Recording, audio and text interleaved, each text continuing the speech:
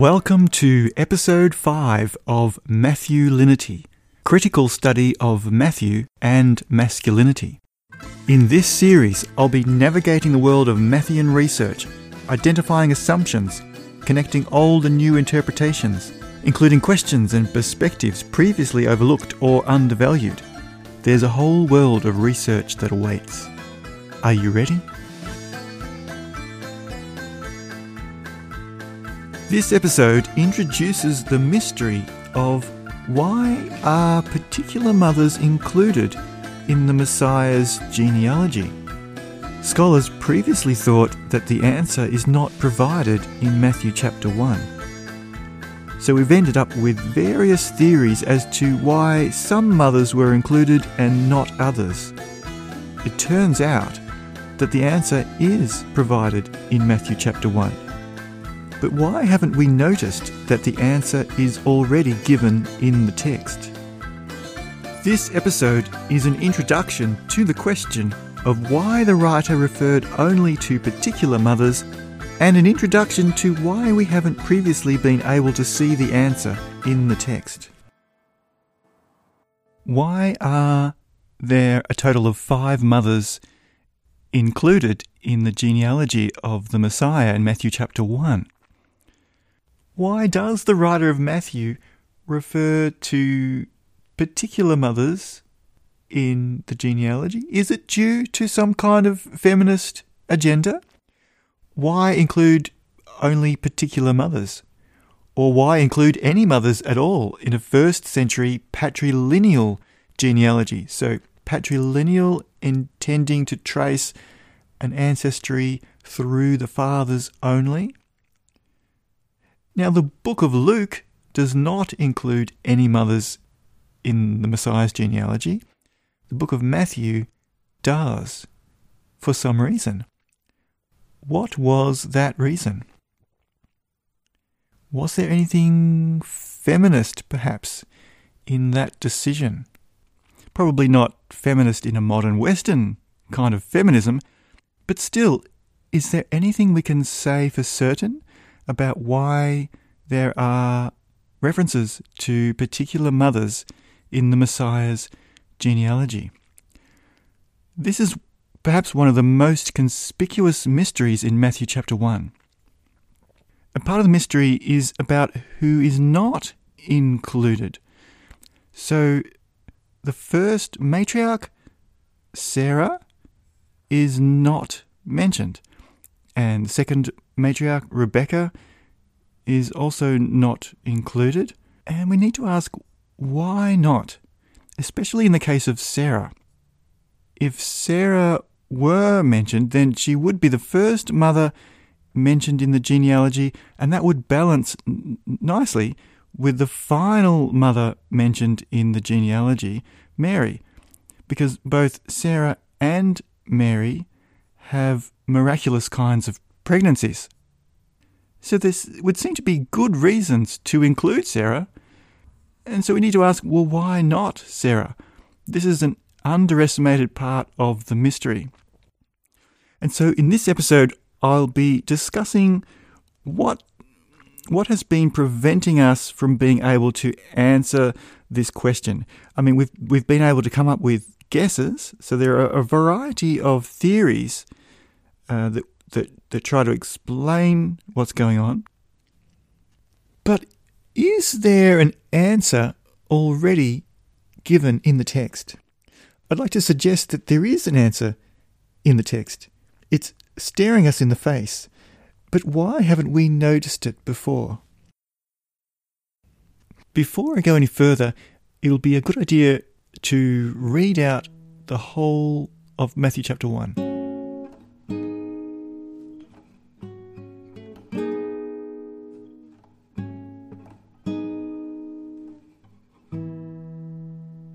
I think it'll be a good idea for me to read out aloud the whole chapter. It'll be really good to hear the whole chapter read in one go. We don't often hear both sections read together.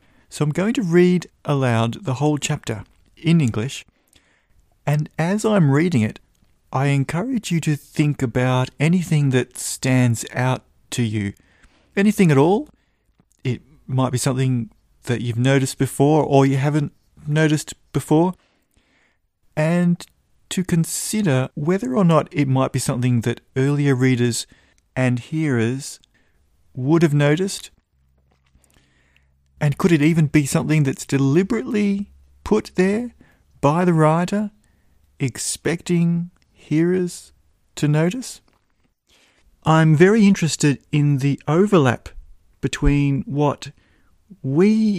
between the sort of things that we notice and the sort of things that the earliest readers might have noticed because the writer has put them there to be noticed. Okay, so as I'm reading it out, I just encourage you to think about anything you notice and whether it's just us that would notice something like that or whether it's something that might be intentionally put there for us to notice.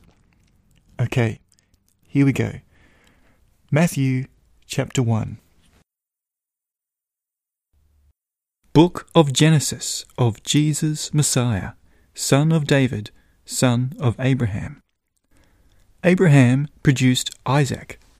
Isaac produced Jacob. Jacob produced Judah and his brothers. Judah produced Perez and Zerah from Tamar. Perez produced Esrom. Esrom produced Aram. Aram produced Aminadab. Aminadab produced Naasson. Naasson produced Salmon. Salmon produced Boaz from Rahab. Boaz produced Obed from Ruth. Obed produced Jesse. Jesse produced David the king. David produced Solomon from her of Uriah. Solomon produced Rehoboam. Rehoboam produced Abiah. Abiah produced Asaph. Asaph produced Josaphat. Josaphat produced Joram. Joram produced Uzziah. Uzziah produced Jotham. Jotham produced Ahaz. Ahaz produced Hezekiah. Hezekiah produced Manasseh. Manasseh produced Amos. Amos produced Josiah. Josiah produced Jeconiah and his brothers at the time of the deportation to Babylon. After the deportation to Babylon, Jeconiah produced Shealtiel. Shealtiel produced Zerubbabel. Zerubbabel produced Abiud. Abiud produced Eliakim. Eliakim produced Azor. Azor produced Zadok. Zadok produced Achim. Achim produced Eliud. Eliud produced Eleazar. Eleazar produced Mathan. Mathan produced Jacob. Jacob produced Joseph, the husband of Mary, from whom Jesus was produced, the one called Messiah. So all the generations from Abraham until David are 14 generations, and from David until the deportation to Babylon, 14 generations, and from the deportation to Babylon until the Messiah, 14 generations. The Messiah's genesis happened like this. His mother Mary, being betrothed to Joseph, before they came together, she turned out to have a pregnant belly from the Holy Spirit. Joseph, her husband, being a righteous man and not wanting to shame her, intended to divorce her quietly. Having resolved to do this, behold, the angel of the Lord appeared to him in a dream, saying, Joseph, son of David, do not be afraid to take home Mary, your wife, for the child in her is from the Holy Spirit. She will give birth to a son, and you will call his name Jesus, for he will save his people from their sins.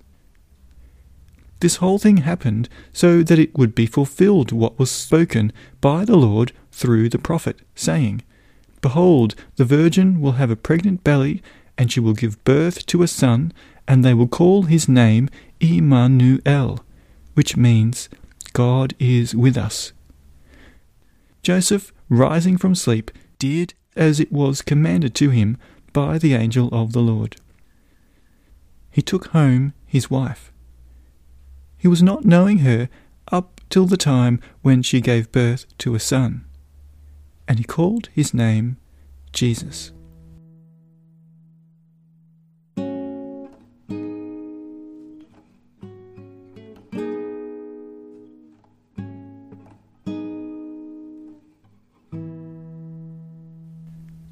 Okay, so there are a lot of things that we could notice. There are lots of different things that different people over the centuries have noticed. Not everything stands out in the same way to everyone. Some people notice the names. So, for example, the name Amos instead of the name Amon. But one thing that stands out, probably the thing that stands out to everybody, is the Messiah's genealogy that's being given is a little bit strange in that the Messiah is not biologically related to that genealogy in the way that biblical genealogies usually work. They're usually about biological and legal ancestry, but here this one is legal ancestry, but not biological. In this case, the Messiah isn't Joseph's offspring. Usually in the scriptures, a genealogy isn't there to point out a disconnect between fathers and the heirs, so it's usually focusing on the continuity between a father and the heir. So this genealogy seems to be pointing out something discontinuous, which is probably why we've got a second section which seems to try to explain why we have Jesus as the offspring of Mary, and Mary has a husband called Joseph, but what's the relationship between Jesus and Joseph? So that's something that stands out to just about everyone. And so one of the standout features or standout questions of Matthew chapter 1 is, why bother with a human ancestry if Jesus is a divine Messiah? And so that's one of the questions that many commentators have been asking. Well, why bother with a genealogy at all? Well, in the earliest commentaries that have survived, the answer tends to be, well, we don't want to exclude the Messiah's human nature or the divine nature. We want to hold them both together. And this is why it's giving us both. And so this is why we can see in the second section, we've got this divine origin going on. And so we've got the human heritage and the divine heritage. We're trying to not overemphasize one at the expense of the other. And so this was the usual interpretation about why we need to be told about a human ancestry if Jesus isn't Joseph's offspring and Jesus is being adopted into the genealogy. Now, it's not clear that that's what the writer is intending to do in these two sections in Matthew chapter 1, but that is an interpretation that tries to make sense of what's going on. And so I'd like to ask, what stands out to us? And do we think that it makes sense? Because often the things that stand out to us are the things that don't make sense. So on the one hand, we've got a few things that don't make immediate sense to us. But on the other hand, we feel like perhaps it was supposed to make sense. It was supposed to make sense. So we've got things that don't make immediate sense. Is that because the writer hadn't thought it through? The writer didn't do a very good job? The writer hadn't, worked out how various things would fit together. And wouldn't it be easier to just skip to verse 18? Like, if it is a bit too messy, perhaps we could just skip to verse 18. And in fact, one of the translations that I have of Matthew on my bookshelf, it actually does that. It skips from verse 1 to verse 18. It skips the whole genealogical section. Well, perhaps we can't expect to understand the meaning of chapter 1 if we've just deleted 2/3 of it. But yeah, on the one hand, we've got things that don't immediately make sense to us. But on the other hand, it does feel like it was supposed to make sense. It doesn't feel completely haphazard or choppy. You know, the writer has just got one section and then got another section. Haven't really thought about how these two sections might be incompatible. Instead, it feels quite carefully and intricately composed. Well, at least it does to me. So it does feel like it was intended to make sense. So if, on the one hand, it feels like there are some things that don't make sense, but on the other hand, it feels like it was supposed to make sense, how do we go about uncovering the intentional aspects of what it was supposed to mean? Well, the way in, as I see it, is to begin talking about intentionality and to be looking for signs of intentionality and also thinking about the things that we notice and whether they could be the same things that the earlier readers and hearers would be expected to notice, to look for that overlap. And so what I'll do is I'll talk about two things that stand out to me in particular.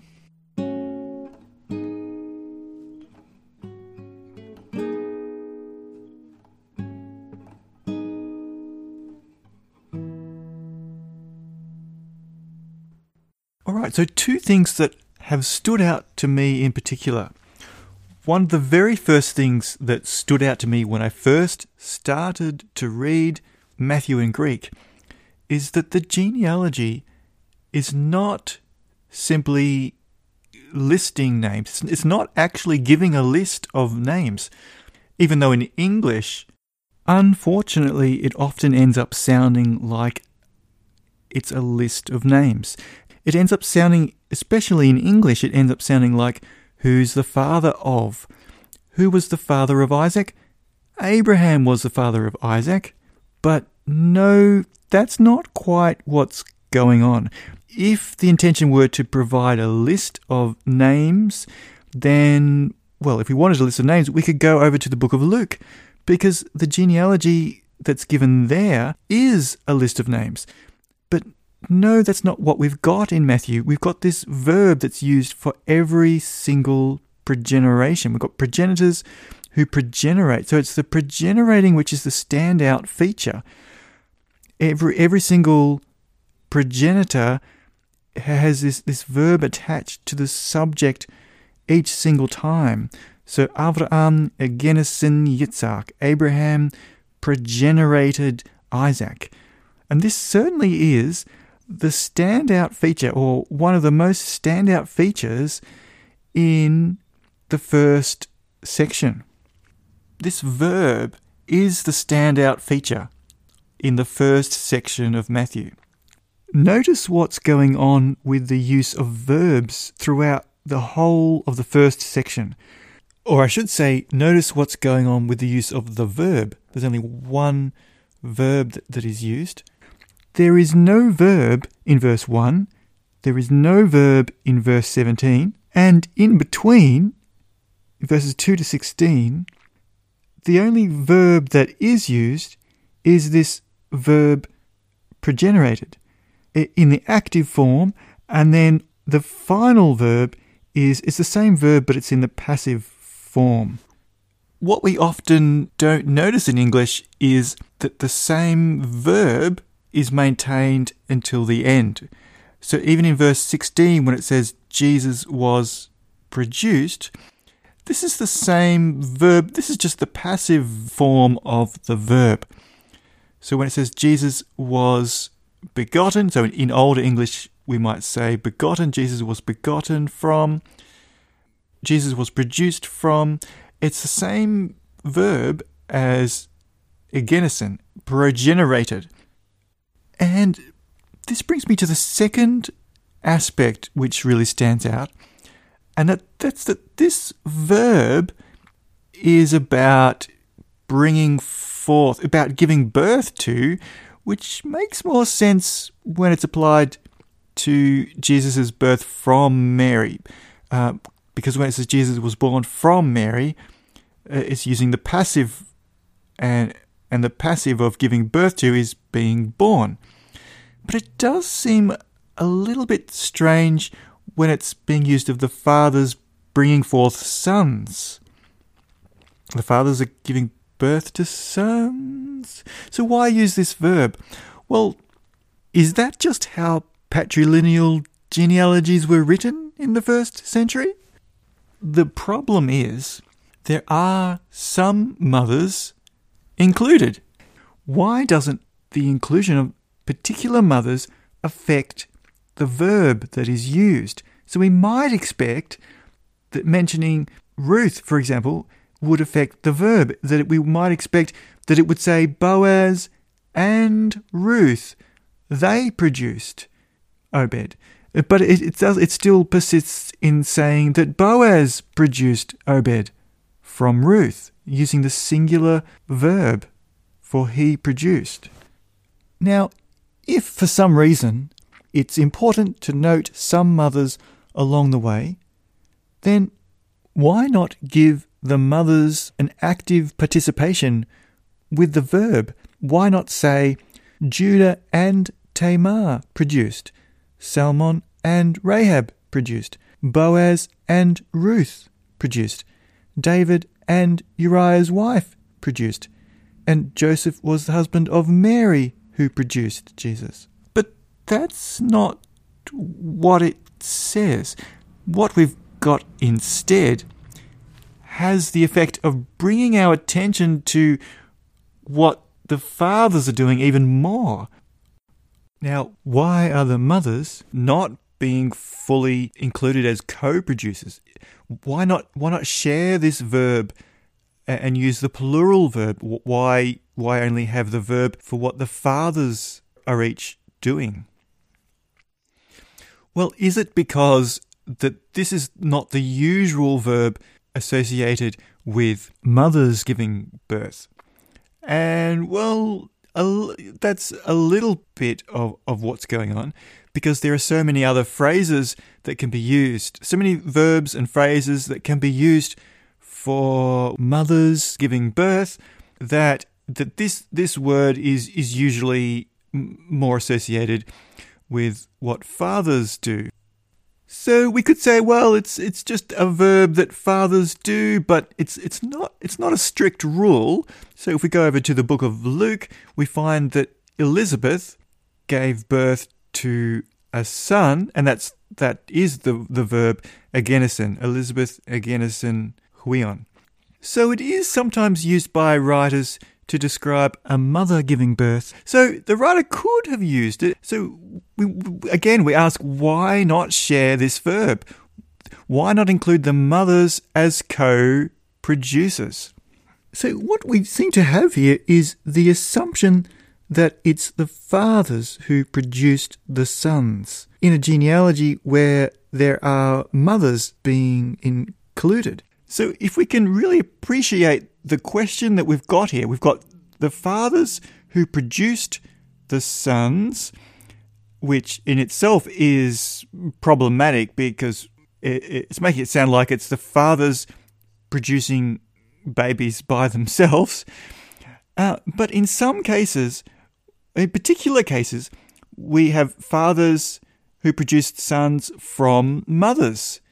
Well, hang on, isn't everyone in the genealogy from a mother? Every heir is produced from a mother. So what's going on here?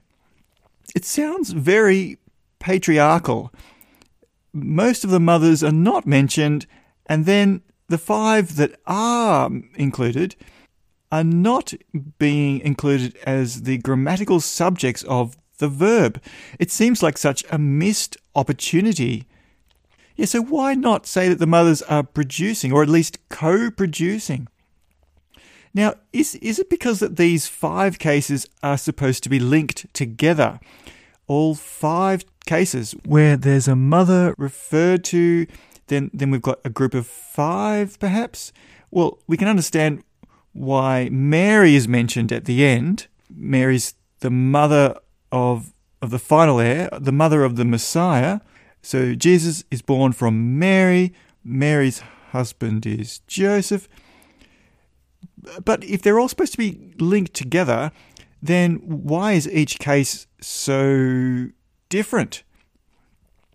So each case stands out as different, and at least one way that they all stand out as being different. So the 5th case, one of the ways that the 5th case is different to the previous 4 cases is that the heir is mentioned after the mother is mentioned. In the 4th case, well, that's different because the mother isn't even named. Bathsheba isn't named. It just says that David produced Solomon from her of Uriah. The 3rd case is different from the other cases simply because it's not very outstanding. It's quite straightforward compared to the other 4 cases. The 2nd case stands out because it seems to be saying that Boaz's mother was Rahab, which is unheard of. We haven't heard this idea previously in the scriptures. So is that saying that Boaz's mother married Salmon? So that's different. And the first case is different because, well, one of the things that stands out is that there are 2 sons who are named. There's no other case in the rest of the genealogy where more than one son is named. There are other possible examples that could have been named. For example, Isaac produced Jacob and Esau. So they're 2 brothers that could have been named, but it doesn't say Isaac produced Jacob and Esau. So they could be meant to be linked as a group, but it's not immediately clear because they're all so different in each case. So it's certainly got our attention that there seems to be some connection by saying from a mother, from a mother, from a mother, saying it 5 times, 5 particular cases where it's noting who the mother of the heir was in 5 particular cases. Now, it's probably supposed to be linked together, all 5, because otherwise, why have the first 4 cases? If it's just supposed to be separating the 5th, if it's just supposed to be separating the final example, the final heir being produced from Mary, and a question mark over the relationship between Jesus and Joseph, we didn't need 4 previous cases necessarily to separate to make the final case seem different. So it does seem like there's supposed to be some way of connecting these 5 cases. But because each case is unique, it makes it more difficult to know, well, what is the pattern? Is there a pattern that we're supposed to spot in these 5 cases? The question of why these particular mothers, this question has puzzled interpreters, especially because it's difficult to know whether the 5th case is meant to be connected to the previous 4 cases. Now, if we're not supposed to be trying to connect the 5th case with the earlier 4 cases where mothers are mentioned, then the writer shouldn't have included 4 previous cases. So at this stage, it's not clear what's going on. So whatever is going on, it's definitely caught our attention. And it certainly seems very patriarchal. Now, what we've got in the genealogy makes it sound even more patriarchal. If it wasn't enough to say it's the fathers who produced the sons, and then we have this missed opportunity where mothers could have been included as co-producers, this has an effect. And what we want to know is this an intended effect? Is this intending to draw our attention even more to how patriarchal this is? Or is this only something that we would notice? Perhaps we are the ones who are making it about gender.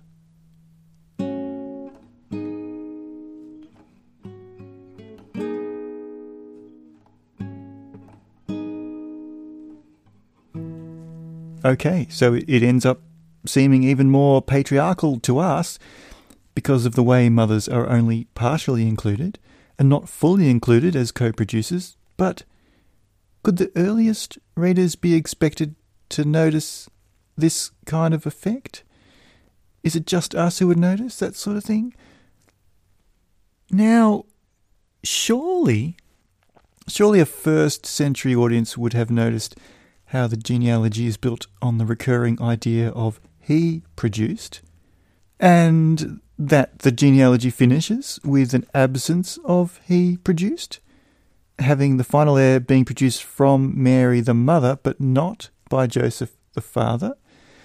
And if we were expecting that the next section would be about Mary, then we'd be disappointed, because the second section also focuses attention on Joseph the stepfather and what Joseph did or didn't do. Both sections seem to be pointing out a patriarchal theme, even when mothers are there. It's as if both sections are intended to draw attention to fathers. But how intentional is it? Would we be overestimating or underestimating the text if we assume one way or the other? Is there a way to find out if it is just us making it about gender, or whether it actually was so consciously patriarchal that it really was intended to call attention to patriarchy, or the patriarchal nature of the text?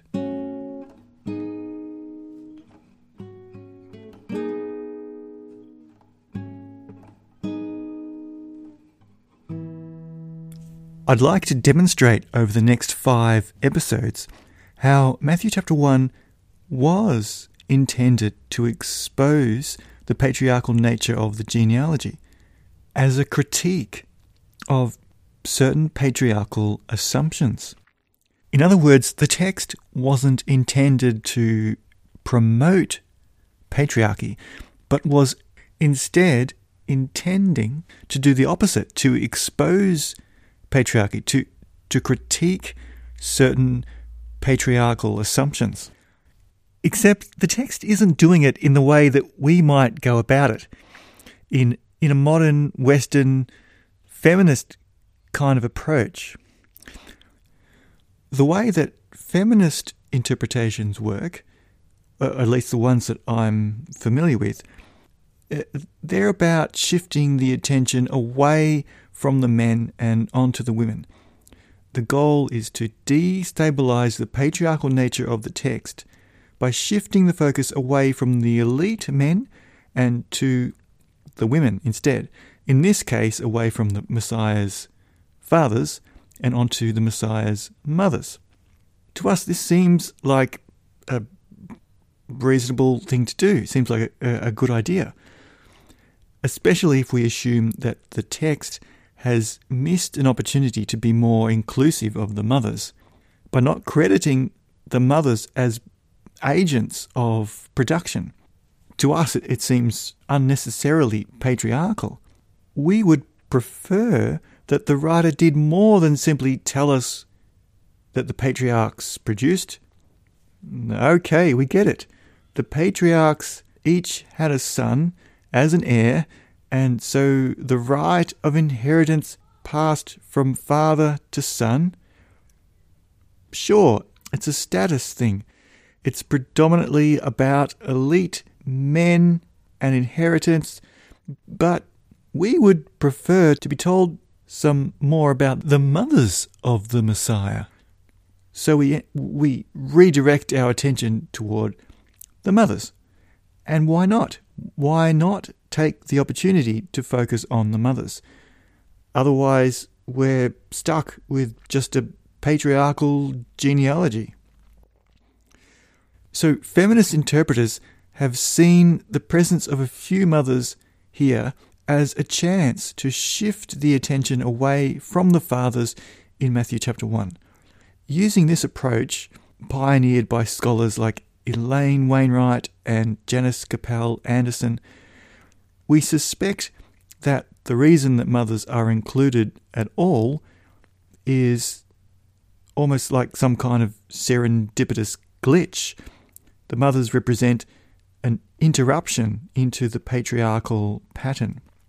The presence of mothers is a sign that the patriarchal assumptions in the text have not completely suppressed the mothers.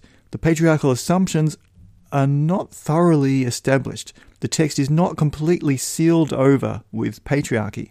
The patriarchy in the text shows signs of small fractures or fracture lines.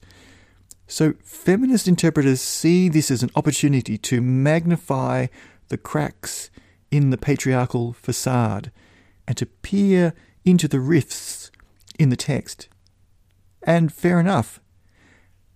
However, here is the problem. Many feminist interpretations end up finding something feminist behind the text or in front of the text. But what about in the text? Well, no, not really, because the assumption is that the text isn't feminist. It's only us that's feminist.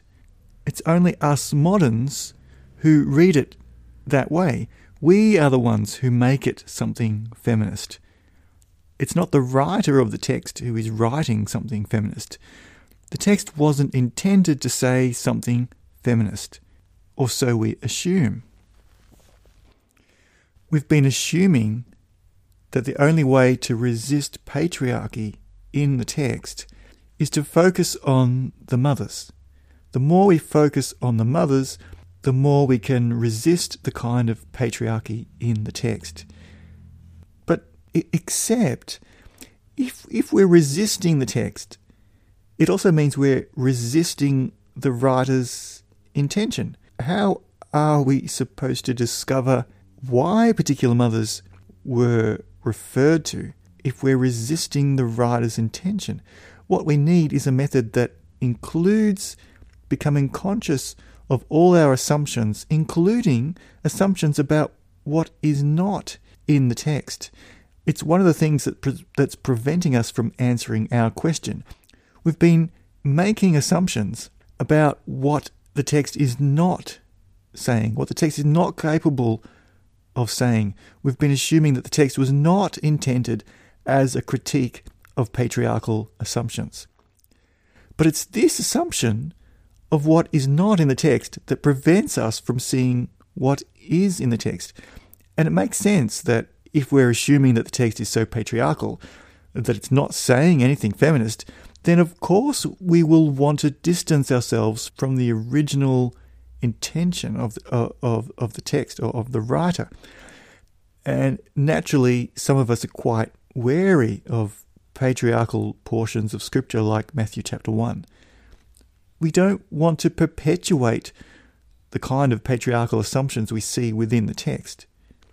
Unfortunately, we also tend to assume that the text is permeated with the kind of patriarchy that we ourselves are most familiar with from our own society.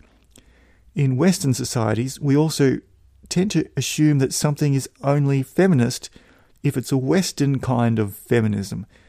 And we often fail to recognize something as potentially feminist if it doesn't fit our preconceived notions of Western feminism. Over the next 5 episodes, I'd like to demonstrate that it is possible to be critical of patriarchal assumptions, the patriarchal assumptions that we see in the text, whilst also listening generously to what's being said in the text. We might just discover that the opening chapter of the New Testament is already exposing patriarchal assumptions in a way that is rather critical.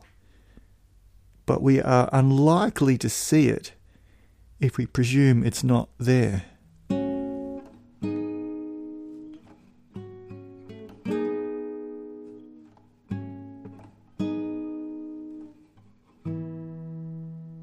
The second kind of thing that has been preventing us from seeing the answer in the text is what we assume is in the text, even though it isn't necessarily there at all. Or at least it might not be there to the degree that we're assuming it's there. I'm thinking here about the second section of Matthew chapter 1, the story about Mary and Joseph almost not getting together. The story has plenty of gaps in it, so there are multiple interpretive options that open up for us at every step of the way. In fact, there are so many gaps in the story that we've gotten really good at filling in these gaps without even noticing it. We tend to forget that these things might not be in the text. But let's not be ashamed of reading into the gaps. Our natural human tendency is to try to make sense of things, even if the story has insufficient details. We want to read into the gaps or between the lines. And biblical writers knew this. They expected us to try to fill in the gaps. In fact, biblical writers intentionally wrote story vignettes like this one using a minimal amount of description and explanation. And this way, the points that are most important get emphasized, but also it's so that readers and hearers would have to work a little bit at joining the dots and filling in the gaps. So it means sometimes something isn't there because the writer is expecting us to put it there, to fill in the gap. But it means the challenge for us is, if we're looking for answers in the text, the challenge is to become more aware of how much of what we are reading into the story is actually the sort of thing that we're expected to read into it, and how much of what we're importing is at odds with the text. So how do we distinguish which is which? There are so many things that we regularly read into the text, and we no longer seem to notice that we're reading them in.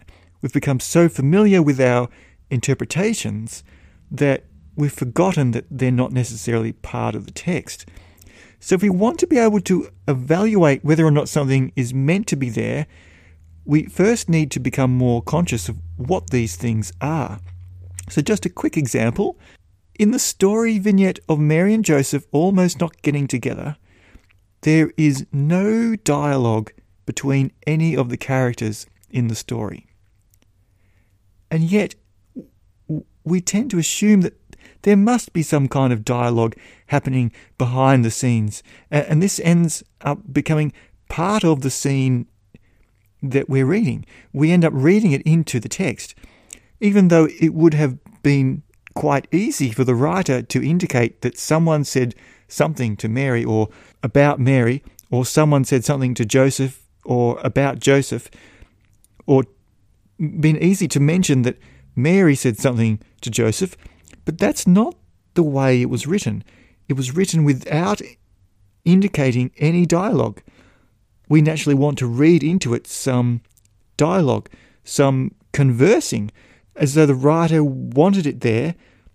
But before we can decide whether or not we are being expected to read in any conversations into the text, we need firstly to admit that that's something that we are reading in, that we're not necessarily being expected to read into the text. That's not necessarily there. When we get better at becoming aware of the things we are reading into the text, then we can evaluate whether or not these things are in line with the text or at odds with the text. And so this is what we'll do next episode. Episode 6 will be entirely devoted to going through the things we usually read into the story of Mary and Joseph's almost divorce and checking each of these things. Otherwise, we might actually be reading against the text, even when we think we're reading with the text.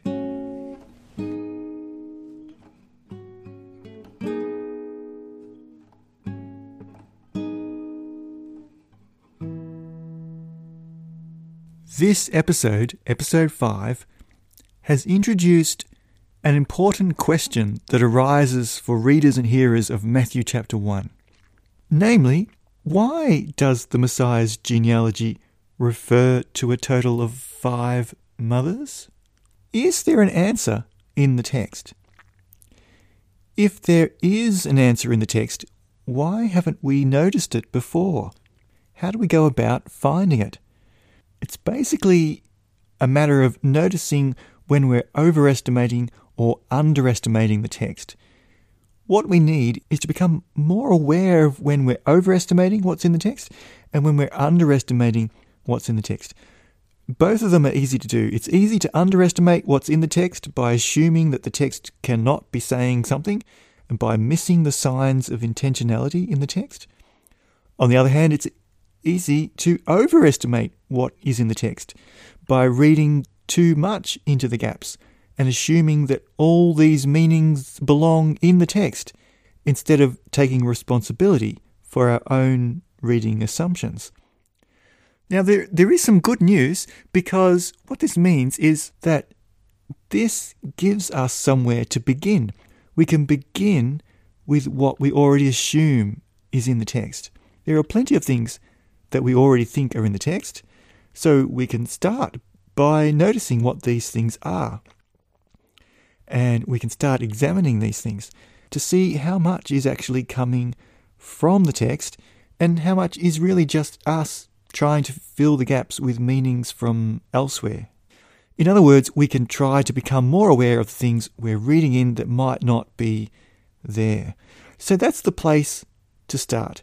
It will help us to clear away the distractions so that we can find the answer in the text and gradually notice all the intentional features along the way. Okay, so we've got somewhere to begin and we know where we want to end up. What about the steps in between? How do we notice all the features intentionally put in the text and not miss the poetic nuances in the way it has been written? As I see it, there are 3 steps in between. There are 3 other questions that will need to be answered before we can get to answering our question of why there are 5 mothers in the genealogy.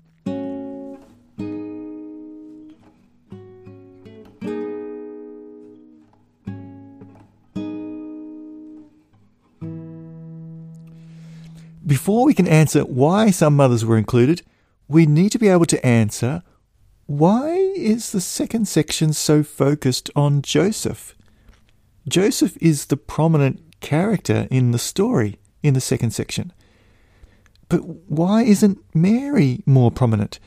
We might have expected that the purpose of including some mothers was to lead up to a story about Mary, the mother of the Messiah. But no, apparently not. Why is it written that way? Why make it a story about Joseph? So that's a step before. That's our penultimate step. That's our penultimate question. And in order to answer that question, there's another step just before that we need to take. We need to discover how the second section is meant to be connected to the first section. Do the 2 sections actually connect? Do they fit together? Are there links between the 2 sections that we haven't noticed yet? The more we can understand how the 2 sections are meant to be connected, then the more it will help us to understand what each section is about. Also, this leaves another question. How can we say that we understand the second section if we still don't know what verse 22 is referring to when it says, all this has now happened? That seems out of place. That seems the sort of thing to say at the end of the section, after everything has happened. So these are the 3 intermediate questions that we need first to be able to answer. We cannot expect to solve our original question by skipping over these intermediate questions. All of these questions are interrelated. So over the next 5 episodes, these are the questions that will lead the way.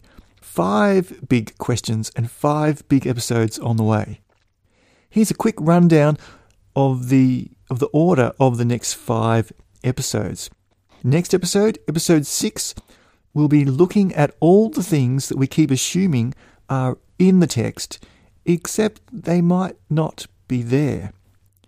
Episode 7, we'll be looking at why verse 22 seems out of place and what it's referring to when it says all this has happened before the end, when it's all happened. And then episode 8, we'll be looking at how the 2 sections connect. There's a few things we haven't noticed about how the 2 sections are meant to be connected. And then episode 9, we'll be looking at why it's so focused on Joseph and on fathers. So they'll be looking quite a lot at masculinity in that episode. And finally, in episode 10, we will be in a position to be able to see the answer in the text and solve the mystery of why the Messiah's genealogy refers to a total of 5 mothers. That's all for episode 5. Thanks for listening.